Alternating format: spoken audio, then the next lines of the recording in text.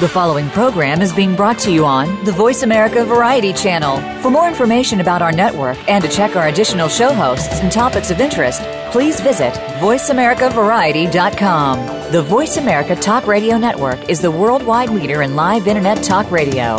Visit voiceamerica.com. The views and ideas expressed on the following program are strictly those of the host or guests and do not necessarily reflect the views and ideas held by the Voice America Talk Radio Network, its staff, and management.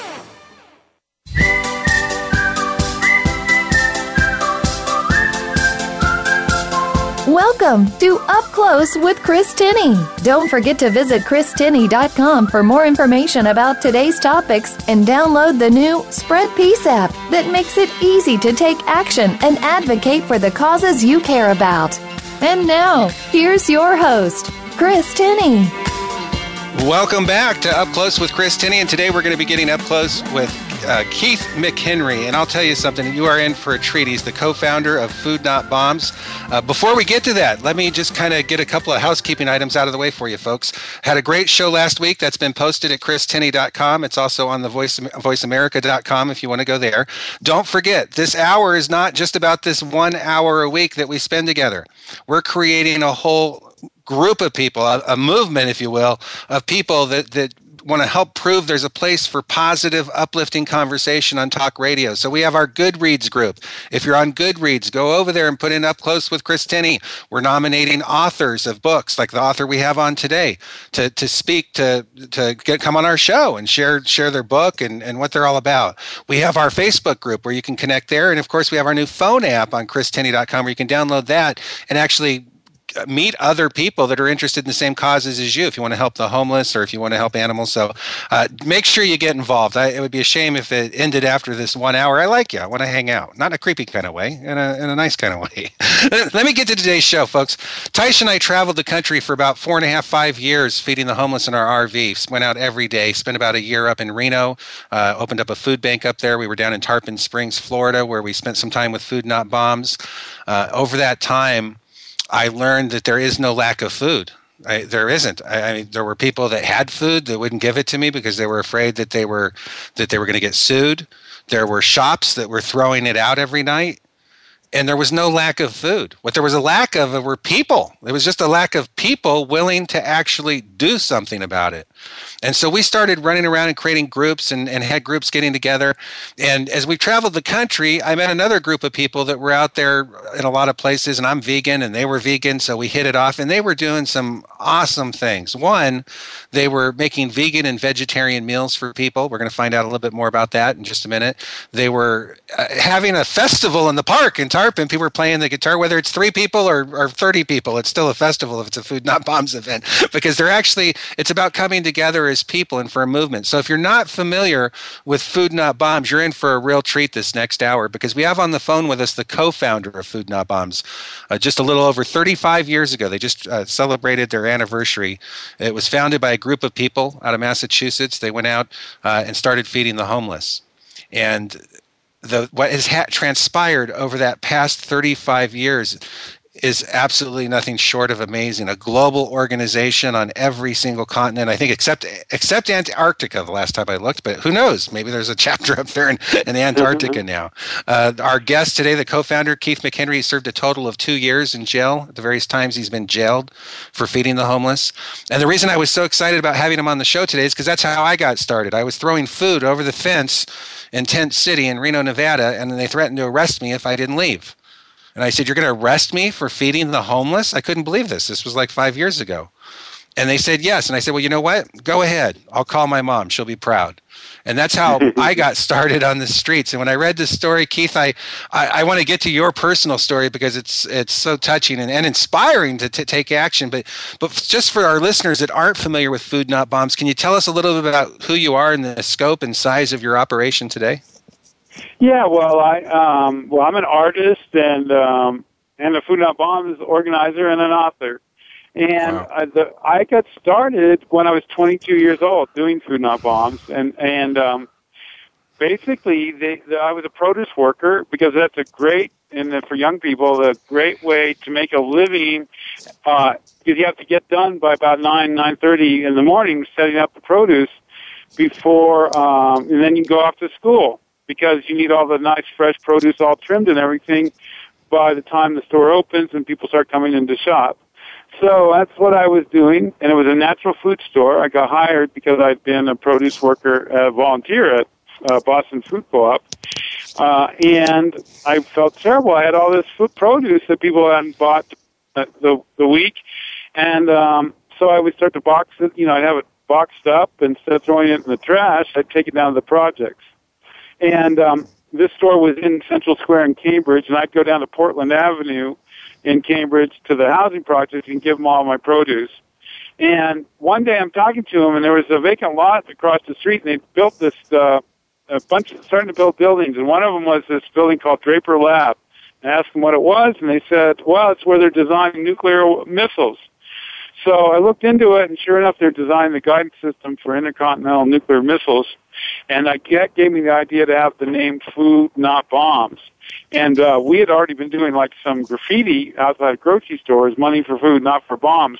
But this just totally clicked as a name. And then at the same time, on May 24th, 1980, Reagan had gotten elected, and things are going crazy. Like you could tell, there's going to be a big arms race against the Soviet Union, and there's already cuts in education and so on. And so we had a feeling there'd be more homeless people and more poverty.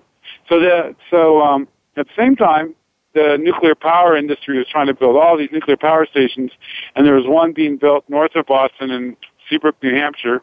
And one of my classmates got arrested at a protest on May 24th. And that afternoon, we decided, the 8 of us that became Food Not Bombs, decided that we would work together, and we would start doing bake sales to raise money for Brian's legal fees. And so we wouldn't make any money on the bake sales, but then we came up with this idea when I had a moving job. These people were throwing out a poster that said, wouldn't it be a beautiful day if the schools had all the money they needed and the Air Force had to hold the bake sale to buy a bomber? And for listeners in the United States, the PTA, Parent Teacher Association, often hold have bake sales to raise money for the just basic stuff that the government should be paying for education. They pay for it in other countries, like they, in Europe up until recently, all that was paid for. That's a classic thing, the Parent Teacher Association bake sale. So we thought what we should do is buy some surplus military uniforms at the Central Square Army Navy Surplus, dress up as soldiers, go out with our baked goods, and take the sign, lean it against our table, and tell people we're trying to buy a B-1 bomber. And then that turned out we didn't really raise more money, but a lot of people would stop and talk to us, thought it was really funny, and we'd get to talk to them about nuclear power and nuclear arms race and Brian's case. And then the final thing that becomes Food Not Bombs was we had realized that the Bank of Boston's board of directors were also the same men that were the board of directors of the company building Seabrook Nuclear Power Station. They were on the board buying the nuclear power station, and they were on the boards of Raytheon and Lockheed and these other military contractors. And we thought, wow, that's a lot like the Great Depression, where bankers just lent themselves money without oversight, and there was no a firewall between them, and they just were basically robbing their depositors. And we thought, well, okay, what we'd do is we'd go dress up as hobos like we'd seen in the movies and the photos of the Great Depression. We'd make soup. We'd read, a lot of us had read, Steinbeck's Grapes of Wrath and stuff, so we knew about the soup kitchens, of the time. And the thing that's remarkable is there really weren't soup kitchens in the United States at that time to speak of. So when we went out on March 26, 1981, with our big pot of soup, we were worried nobody would come.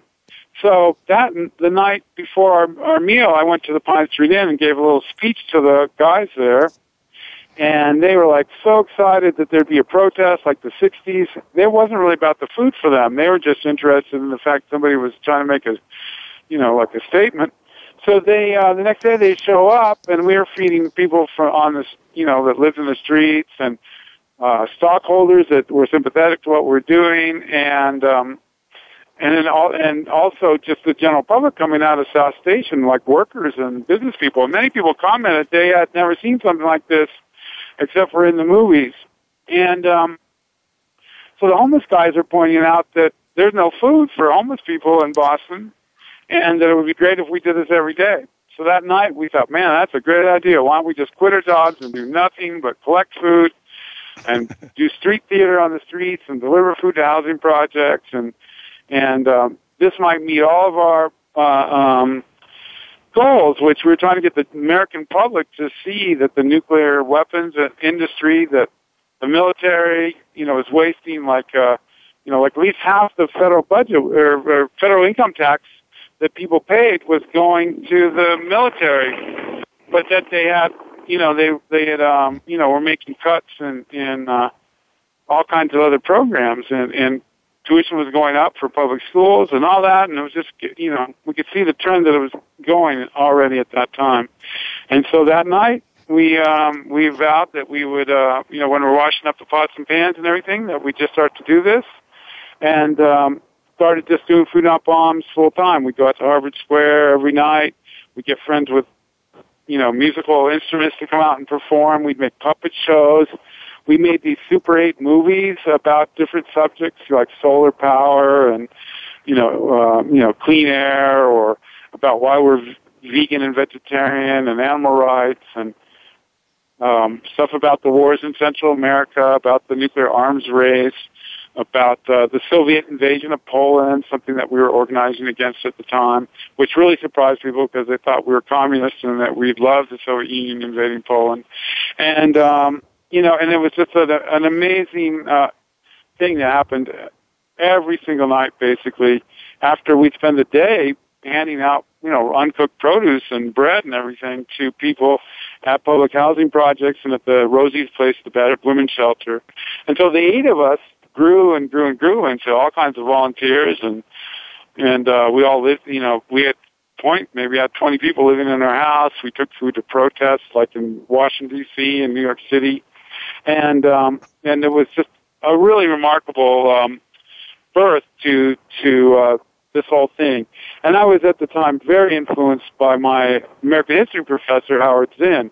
And so, we took a lot of his ideas about social change that we had learned from, that I had learned by associating with him, and incorporated them into Food Not Bombs, like the literature tables and banners, and trying to really talk to the public and let people that disagreed with our ideas challenge us and see how we would react and learn.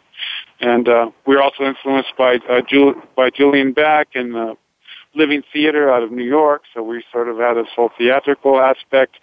We were also influenced by Francis Moore Lepay's Diet for a Small Planet, and we were influenced by, we got our recipes from the farm cookbook out of Tennessee.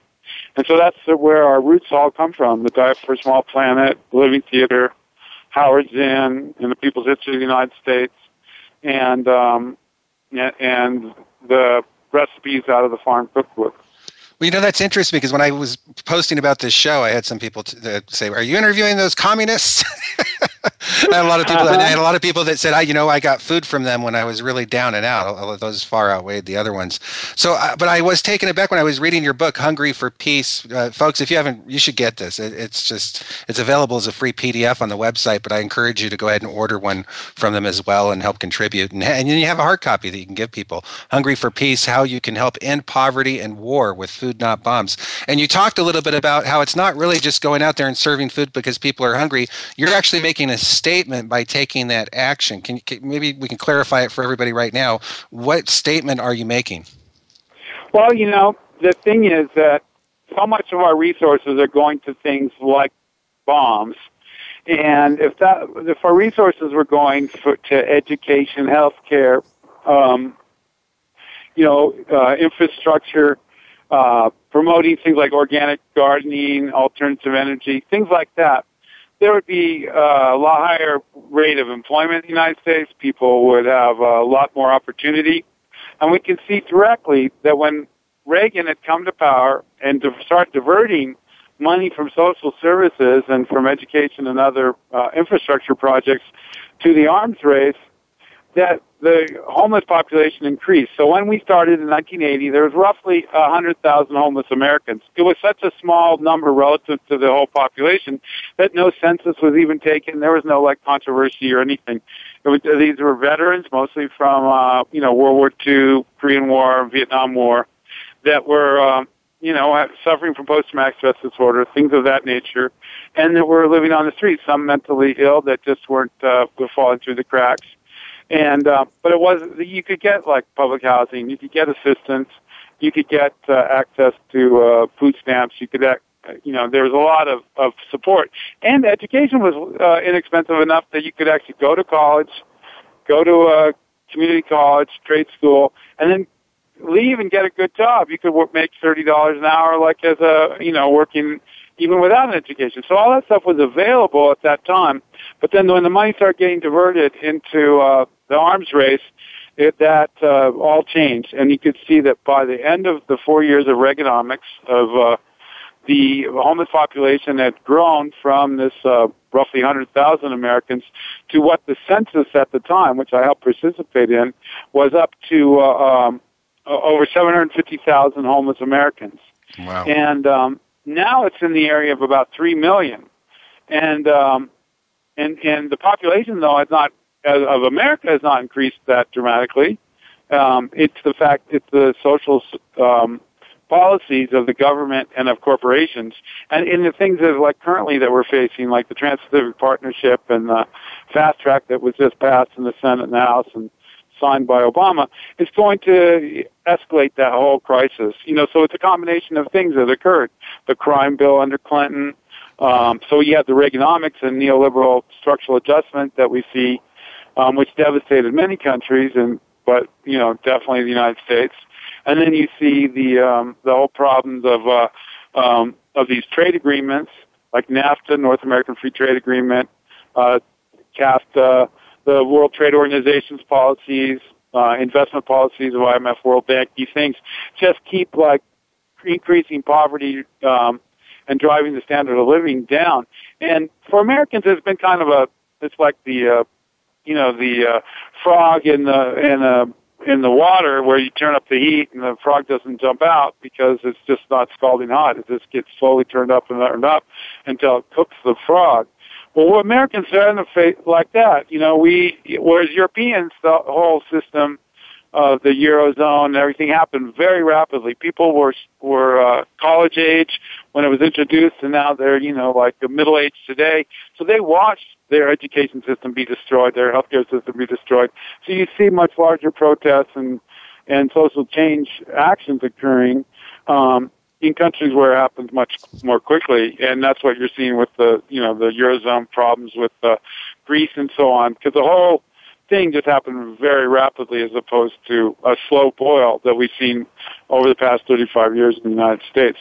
So the bottom line in Food Not Bombs is what we're trying to say is this, which is also highlighted by Food First and by Diet for a Small Planet, is that the issue is not growing more food, because there is this myth that if you figure out better forms of agriculture, then somehow you can end hunger. But it turns out there's, nearly 40% or more of the food that's grown in America is just thrown away. And we recover the highest quality of that discarded food to use for Food Not Bombs. But it's more the fact it's access to food that's the issue. And so it's a matter of not having the income available to purchase good food. It's also the problem of grocery stores leaving low-income neighborhoods because it's not profitable. So, you have to take a bus a long way to get some food. Also, the quality of food can be that's really horrible. So you're eating a lot, gaining a lot of weight, but not getting any nutrition. So you have all these different policies like that are all colliding together.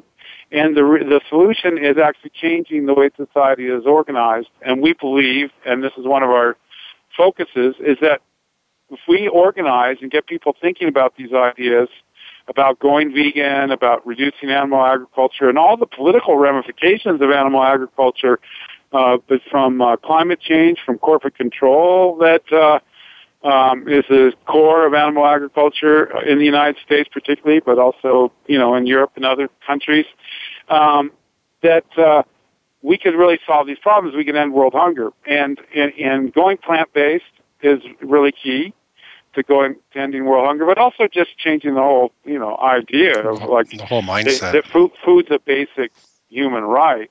And just like, healthcare is a human right, food's a human right, shelter is a human right. So our goal is to change society so no one has to stand in line to eat at a soup kitchen, and no one has to live outside under a bridge, that everyone has the housing, clothing, food, education, dignified life that they deserve, since the people living on the streets are the people that made our country. They're the workers that were out there, building the roads, building the houses, cleaning the buildings, harvesting the food. They were doing the stuff and are doing the stuff that is making America possible. And so why should they be suffering, going hungry themselves, living in the streets? That's just, it's just mind-boggling. Outrageous. Yeah. Well, I'll tell you what, Keith, we're going to take a quick break here, and when we get back, we're going to hear about how you and your group of friends, with the actions you just described, ended up with a spark that has now gone global. We'll be right back after this break. Would it be crazy if you just stopped everything, packed your bags, and left? For a week, a month, a year. What if you left for 2 years? Would people think you'd lost your mind? What if you were going far away to help in a village on the edge of the Gobi Desert? A village crowded with Buddhist temples, not skyscrapers. A place where there isn't a word for recluse, but 1,000 words for community. Would it be crazy to go 5,000 miles from home? To spend time with people the rest of the world only reads about? To build libraries and fill them with stories? Prepare a meal with food you helped grow? To teach children and learn a thing or two about yourself? Would that be crazy? Peace Corps. Life is calling. How far will you go? To find out more, call 1-800-424-8580 or visit peacecorps.gov.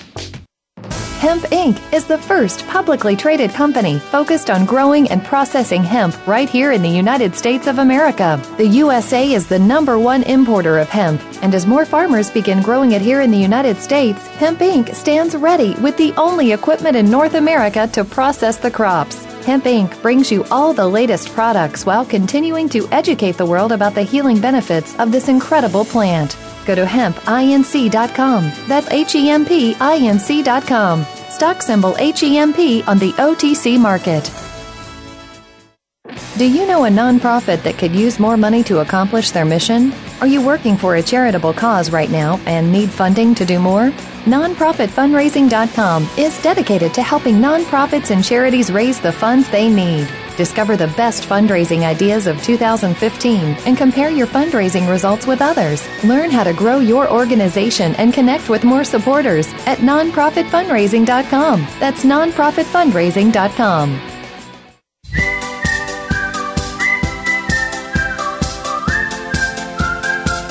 Welcome back to Up Close with Chris Tinney. To call in and be part of the show, dial 1-866-472-5788 from anywhere in North America.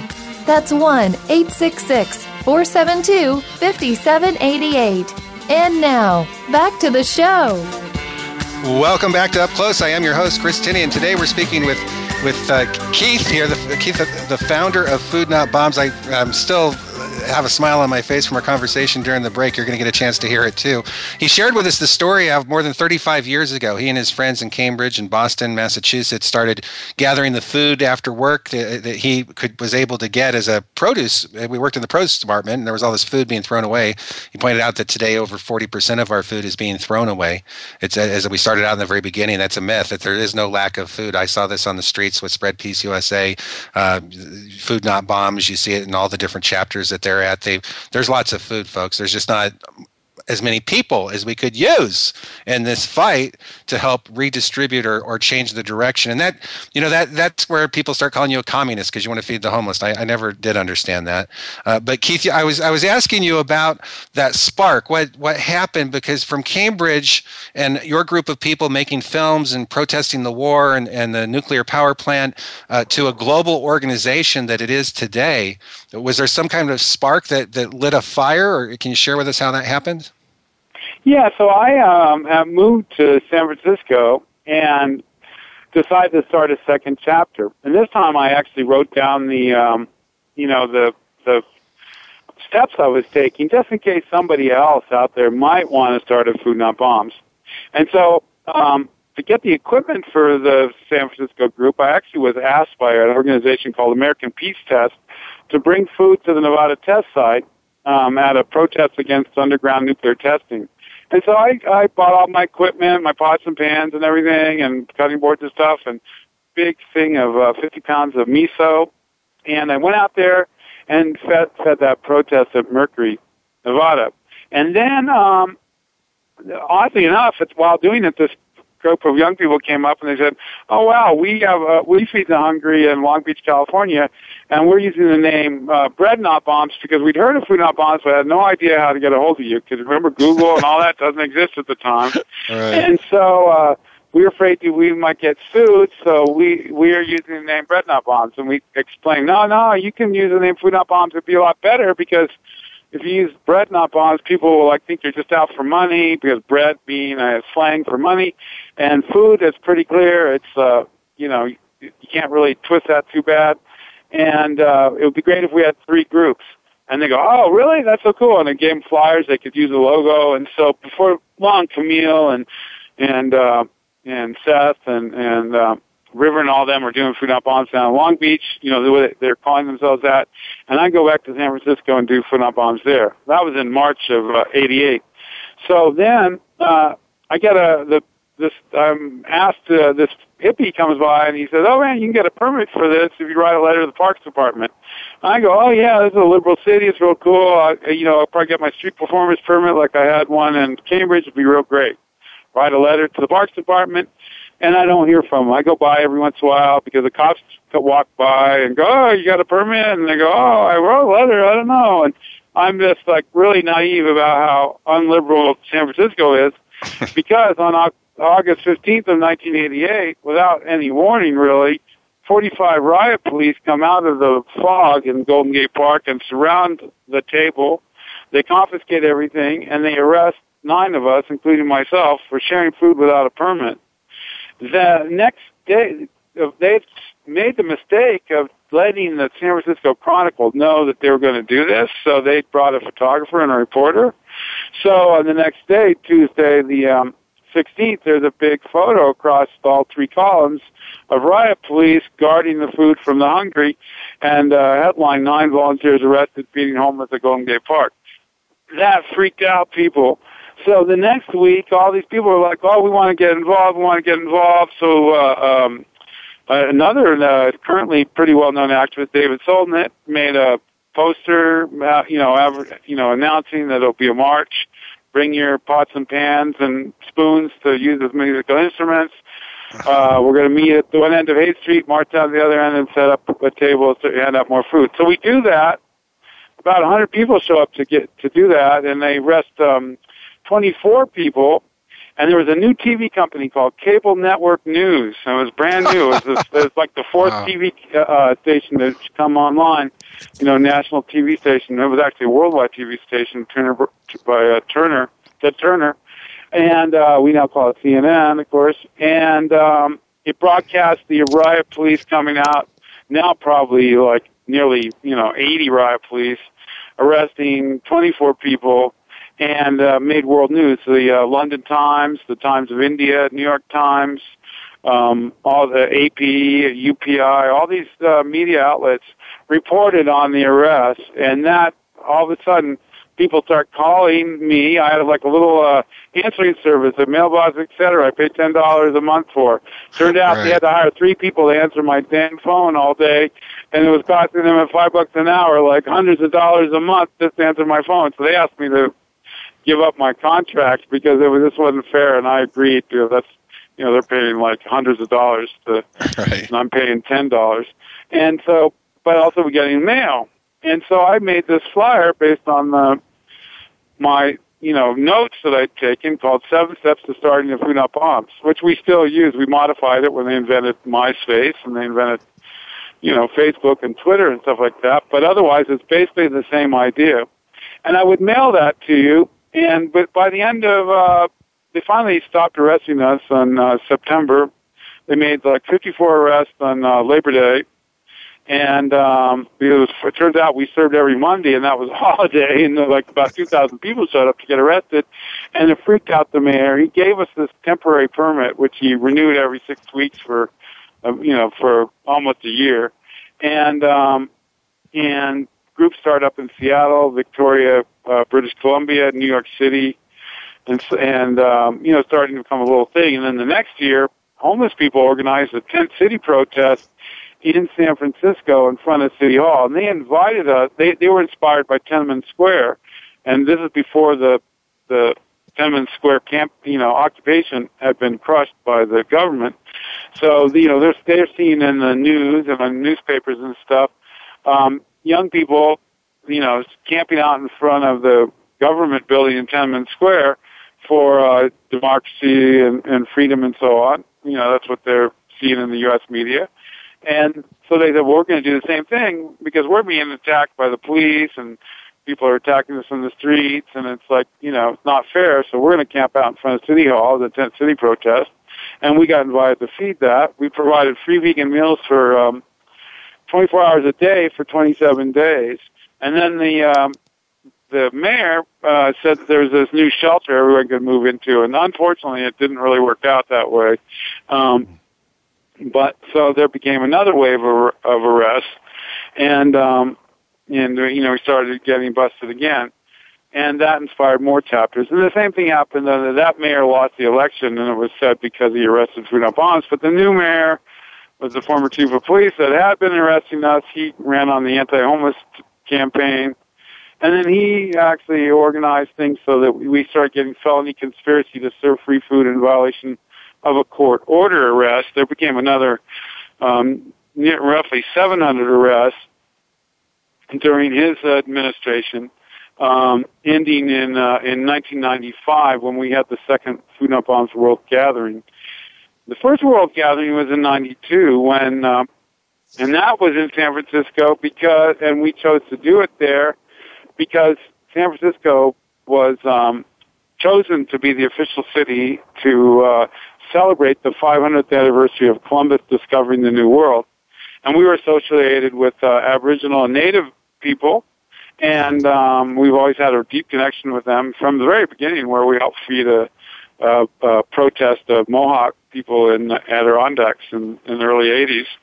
And I have a long connection with the Hopi, lifelong connection, because my grandfather lived with the Hopi in Arizona. So when we heard that they were going to protest, we decided the 500th anniversary of Columbus coming to the New World, we decided to organize our first Food Not Bombs World Gathering. And it was at that gathering we came up with 3 principles, which we still have to this day, that the food is always vegan and vegetarian and free without restriction to anyone, rich or poor, stoned or sober. That the second one is that we have no leaders. We make decisions using the consensus process, and every group's autonomous. There's no headquarters, presidents, or anything like that. And that we invite the people that are eating with us to participate in guiding the direction and making decisions about what your local Food Not Bombs is doing. And that the third thing is that we're not a charity but dedicated to nonviolent social change, where we're attempting, as I said before in the first segment, to make a world where no one is forced to live on the streets, no one's forced to stand in a line to get their food, and that everyone has the education, health care, and shelter and food that they desire. So those were our 3 principles, and we still have them to this day. And did those arrests then kind of taper off? Because I've noticed, it was just, 2011, I saw all over the news that Food Not Bombs was getting arrested down in Florida. I've seen other threats, I'm sure around the world, but I've been mostly following you here in the U.S. What's the status of what's happened over those years between then and now in terms of arrests, and what do you see happening today? Well, it's interesting. There was a spat of arrests in the 90s and a little bit in the 80s throughout other cities in California. So Arcata, California had some arrests, but then the city gave up because people mobilized there. LA arrested a few of us, but we sued them and won a lawsuit there. Then in 2000, volunteers, I got framed on the California Three Strikes Law in 94 and faced 25 to life in prison. I was the first white person to face the California Three Strikes Law. I got charged with assault, battery, strong-arm robbery, assault with a deadly weapon, possession of stolen property. And the stolen property were 24 Berkeley Farms dairy milk crates that we borrowed to make a table, which we returned to the vegetarian restaurant on Market Street every day if the police didn't take our milk crates. But I got charged with that. I got attacked by the mayor's film commissioner, which is how I got the assault charges, while I was making a phone call to recover my vehicle from having been towed from a lawful parking space in front of City Hall, and so on. So it started to kind of change from being like overt arrests out on the street, building more and more popular support for Food Not Bombs, to these other things of like trying to frame us. So the first overt terrorism charges that any of our volunteers were accused of was of I just want to make this clear to our listeners that might be just now tuning in or jumping into this conversation. This is all because you're just trying to feed the homeless. All you're doing out there on the street is trying to feed the homeless and hand out your literature and let people know that there is that scarcity of food is a myth. They just don't want you to feed people. Yeah. I mean, I guess I might not have made it clear on the third principle is we're dedicated to nonviolent social change. So we are absolutely dedicated to nonviolence.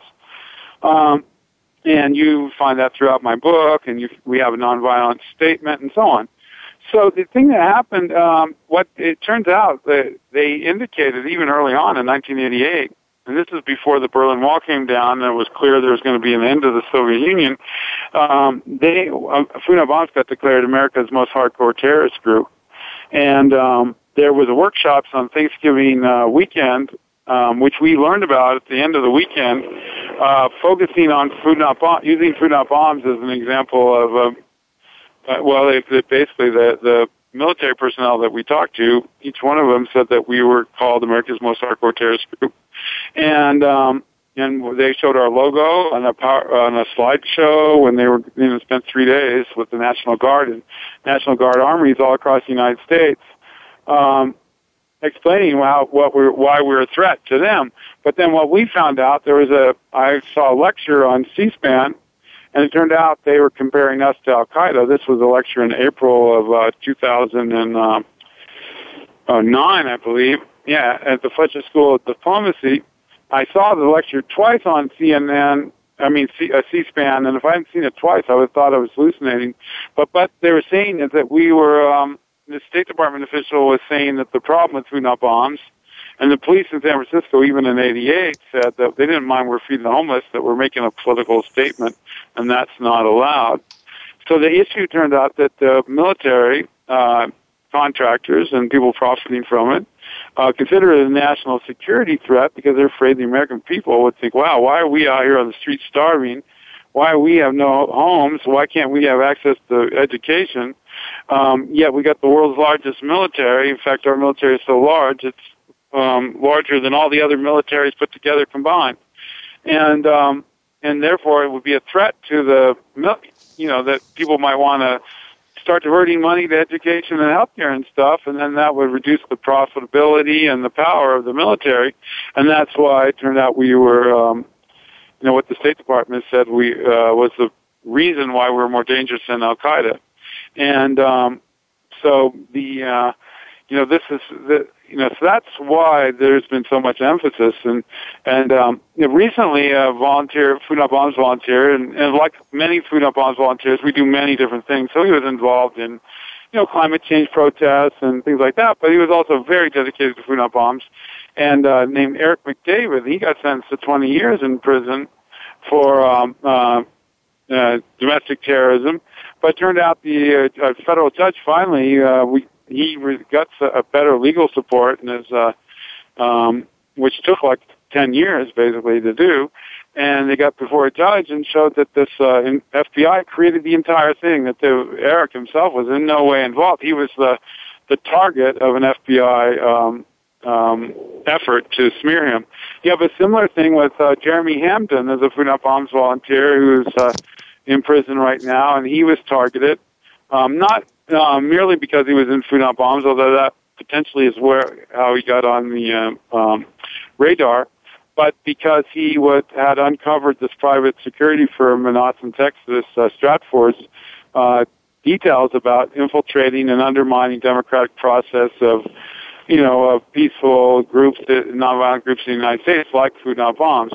So he's got, I think, 10 years in prison. The Cleveland Food Not Bombs kids were targeted by the FBI. The FBI created an entire terrorist campaign and then tried to pin it on the Food Not Bombs volunteers, and they were unwittingly, unbeknownst to them, they ended up being swept up in this case, and they got time in prison. So they kind of changed their tactics to frame us as domestic terrorists. So virtually all of the non-Muslim people that have been accused, and sometimes we win our cases, like Connor Cash and like Josh Connell in Orange County. Some of us get accused of terrorism, or like myself, I settled my case. That became the tactic. But then there have been a new wave of arrests, and now this is becoming another crisis that I think is escalating. Well, I'll tell you what, that's a good spot right there, Keith. I'll tell you what, we're going to take one more break, and then when we come back, we're going to hear about this. Before we take this break, though, so the political statement, though, was just because you had literature there while you were there, or because you were speaking? I mean, it blows my mind that standing out somewhere with a table and food for the homeless and some brochures about how we can make the world a better place can be seen as a political. I mean, I don't know what's political about feeding people. Yeah, well, it's the fact that we were in a high visibility location where there's lots of foot traffic, where we're there for 2 hours with literature and a sign that says Food Not Bombs. And there's a real big effort in the United States to get, where the police come and say, oh, you can feed the homeless, you can't have a sign that says Food Not Bombs, and you just can't have flyers. And we hear this all the time. That's unbelievable. Well, folks, stay tuned, because when we come back, we're going to hear about what's happening today. It blew my mind when they threatened me with arrest for feeding the homeless, and now I'm seeing it over and over again. Over 31 states currently have made it illegal to feed the homeless, and you're going to hear all about it when we get back right after this break. Do you know a nonprofit that could use more money to accomplish their mission? Are you working for a charitable cause right now and need funding to do more? NonprofitFundraising.com is dedicated to helping nonprofits and charities raise the funds they need. Discover the best fundraising ideas of 2015 and compare your fundraising results with others. Learn how to grow your organization and connect with more supporters at NonprofitFundraising.com. That's NonprofitFundraising.com. What would happen if you didn't follow the established path? If you did the unexpected? Would you feel scared? Proud? Relieved? Could you explain that helping the people of Peru improve their own community would also have an effect on your own? Or assisting an entrepreneur in Ukraine to launch her small business? Or creating a support group in Malawi for children orphaned by AIDS? What if you established your own path? One that others might follow? Would you rather make your own way? Or spend your life saying, what if? Life is calling. How far will you go? Peace Corps. To find out more, call 1-800-424-8580 or go to peacecorps.gov.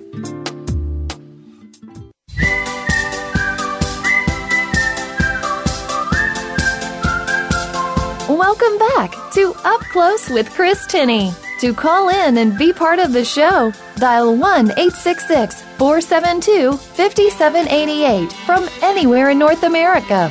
That's 1-866-472-5788. And now, back to the show. Welcome back to Up Close. I'm Chris Tinney, your host, and today we're spending some time and getting up close with Keith McHenry, the co-founder of Food Not Bombs and author of Hunger for Peace, How You Can Help End Poverty and War with Food Not Bombs. We got done talking a little bit about how they got started more than 35 years ago in Cambridge, Massachusetts, when he, as a produce worker, was able to glean food and take it off to the projects afterwards, and his friends started joining him.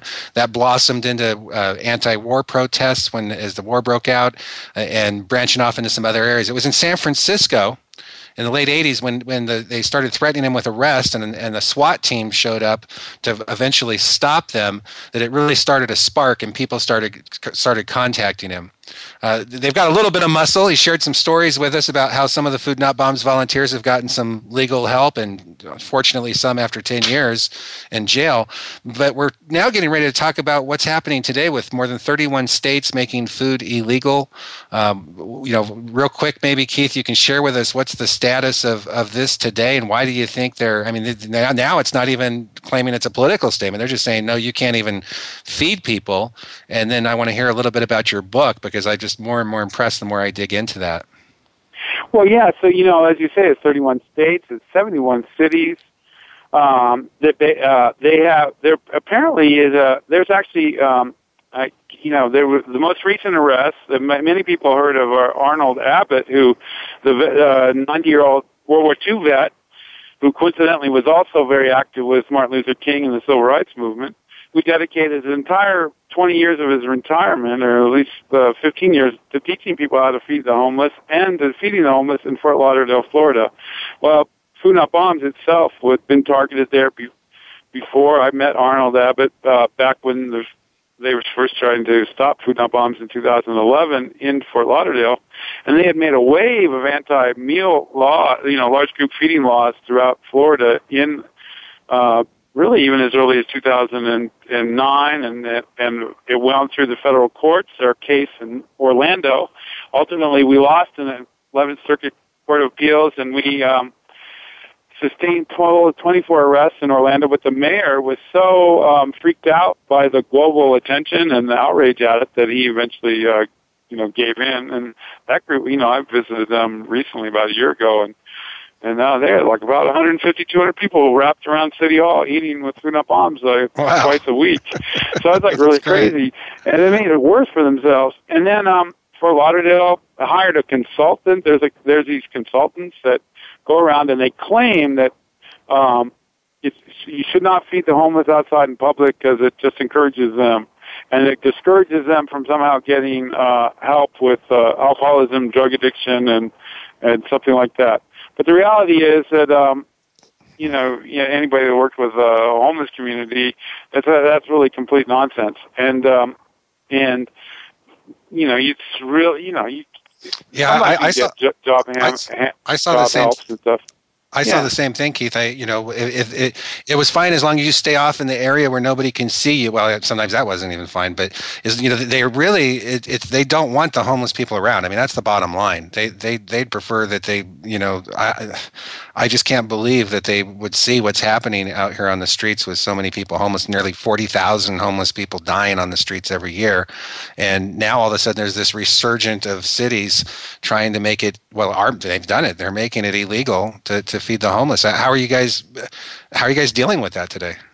Well, it's very interesting. We have the same it's a very fascinating thing, because when the city, most recently after Orlando, they made a bunch of arrests there, and we sued them in Orlando, and so did Arnold Abbott. Fort Lauderdale.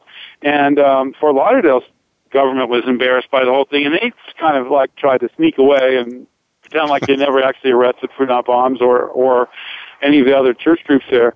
So what we found is by standing up to the cities, they become intimidated. And we recently heard in Santa Cruz, which is one of the places in California where I'm really active with, we share food twice a week there, Saturday and Sunday in front of City Hall. In front of the downtown post office, and the city officials said they wouldn't touch us with a 10-foot pole because they know they start to get rid of us. So we've actually got a little bit bolder. They're just shutting down the shelter there. They just eliminated meals this week for homeless people in Santa Cruz, California, 1,000 meals a week. So we're getting a lot more people coming to eat with us, and we've been building we've been doing these emergency breakfasts in front of the shelter and so on. And it's really quite outrageous that they're doing this. And we heard that they were going to no longer have showers. Everybody complained they didn't have access to showers as it was. So my partner, Abby Samuels, came up with this great idea of doing outdoor showers. And so we do outdoor showers every Sunday. We also I have volunteer barbers, and my partner Abby also was able to score some barber chairs from a friend of hers. And barbers come out and give free haircuts to people.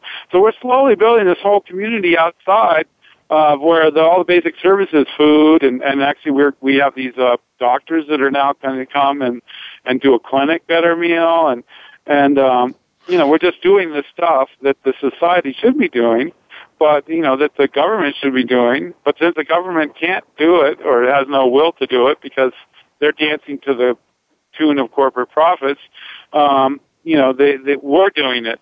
And so the largest city currently, some of the crazy cities that have limited or banned food not bombs are like Philadelphia. Right. Detroit, of all things, during the after the bankruptcy, when it was in receivership, passed a law against feeding the homeless outside. And it was not until after the bankruptcy had been, completed, whatever they were doing, and it became a so-called civilian government again, they started enforcing laws, and they were actually threatened to arrest some priests in Detroit. But really, astoundingly, Los Angeles has a law pending to ban the sharing of free meals outside. Absolutely. Are you able to win these cases? So I'm interested because it sounds like you've won a couple of them down in Florida and some others. Are you actually winning on the basis that it's your right to feed people, or are you winning because what they've tried to nail me on is saying, well, you're not meeting all the health codes for making food. Here's the interesting thing. We actually win politically through the fact that we just don't give up, and it freaks out the authorities and they give up. So we actually lost in the 11th Circuit Court of Appeals in Atlanta in our Orlando case, which actually has direct bearing on the Fort Lauderdale case. So we haven't won the case in Fort Lauderdale. We just have a case. Right. So we've only won a few cases, and one of them was when park rangers arrested us during Christmas in Pershing Square in L.A. like about 20 years ago. But mostly it's just through political organizing. So this is our premise, and we stand by this because I went through years of trying to deal with permits. So I had a environmental health permit, food sanitation permit in San Francisco. I bought $1 million liability insurance, insured the city and county of San Francisco. I had land use permits. I had the Board of Supervisors voted unanimously twice to give us a permit at UM Plaza, and the police did not care. They just arrested us every single day. Wow. And they beat us up. Keith, I'll tell you what, we've only got about 3 minutes left here, and I want to make sure we get a chance to talk about your book, Hungry for Peace. That was a fast hour. Yeah, this hour. I blew off one of the breaks, but that's okay. Our sponsors won't mind. Your book, Hungry for Peace, How You Can Help End Poverty and War with Food Not Bombs, and your website, foodnotbombs.net, N-E-T on the end, folks. There's a free PDF of it there. I'd encourage you to go ahead and order a hard copy. Tell us a little bit about this book and how people can get involved, because it runs through, how to prepare. Are you willing to get arrested or you're not? Who's going to go first? How to partition your food? It's like a manual, a how-to manual of feeding the homeless and sharing food. Yeah, it's this book. I keep revising it too, as I was telling you, Chris. And I think part of the reason it's a PDF is because people, we're in 1,000 cities of the world. We have 100 groups in Indonesia. We provided the food to the survivors of the Christmas tsunami. In Indonesia, we just did a whole huge thing with the cyclones in Cebu and parts of Philippines. We were the food, along with Rainbow Families activists that we are friends with, in Katrina. We did food in New Orleans for 8 months. the Red Cross gave out my toll-free number, 1-800-884-1136, to anyone seeking food. And so they raised the money, collected the money, and then gave out my toll-free number, and we sent the people to do the food. So all that's in the Food Not Bombs book. It also talks about like neo-Nazi attacks against Food Not Bombs in Russia. But it also talks about all the details, how to organize a meeting, how to organize a concert, how to organize a tour. It has the timeline of all the historic events of Food Not Bombs. It tells you about how to do civil disobedience and legal support, how to avoid being accused of being a terrorist. And then also, one of the most difficult parts of writing this book was making the recipes for 100 and the recipes for 6. So I have vegan recipes for 100 and and doing the weights, metric, because I was in Ethiopia and places like that where Food Not Bombs is really active, and they would go, we don't use these measurements for our food. Hey, Keith, I am sorry, my friend. I am going to have you back. We've got about 45 seconds left, folks. Go to christinney.com. I'm going to post links to everything we talked about to the website. Go to foodnotbombs.net and check it out. There's all sorts of information. Keith, give your phone number out one more time before we go. Yeah, it's 1-800-884-1136, and you can find all that information at foodnotbombs.net. And we need volunteers, and if you're hungry, we are happy to provide you with food. All right, guys, thank you for joining us today. Keith McHenry, author of Hungry for Peace, How You Can End Poverty and War with Food Not Bombs, on Up Close with Chris Tinney. We'll see you next week.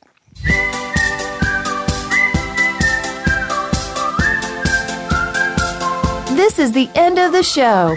You don't have to let the conversation end now. Visit christinney.com to learn more about today's topic. Listen to past shows and connect with like-minded people. Up Close with Chris Tinney is broadcast live every Tuesday at 5 p.m. Pacific, 8 p.m. Eastern on the Voice America Variety Channel, and rebroadcast online and throughout North America in select markets. Thanks for listening. Thanks for sharing. And we'll see you next week on Up Close with Chris Tinney.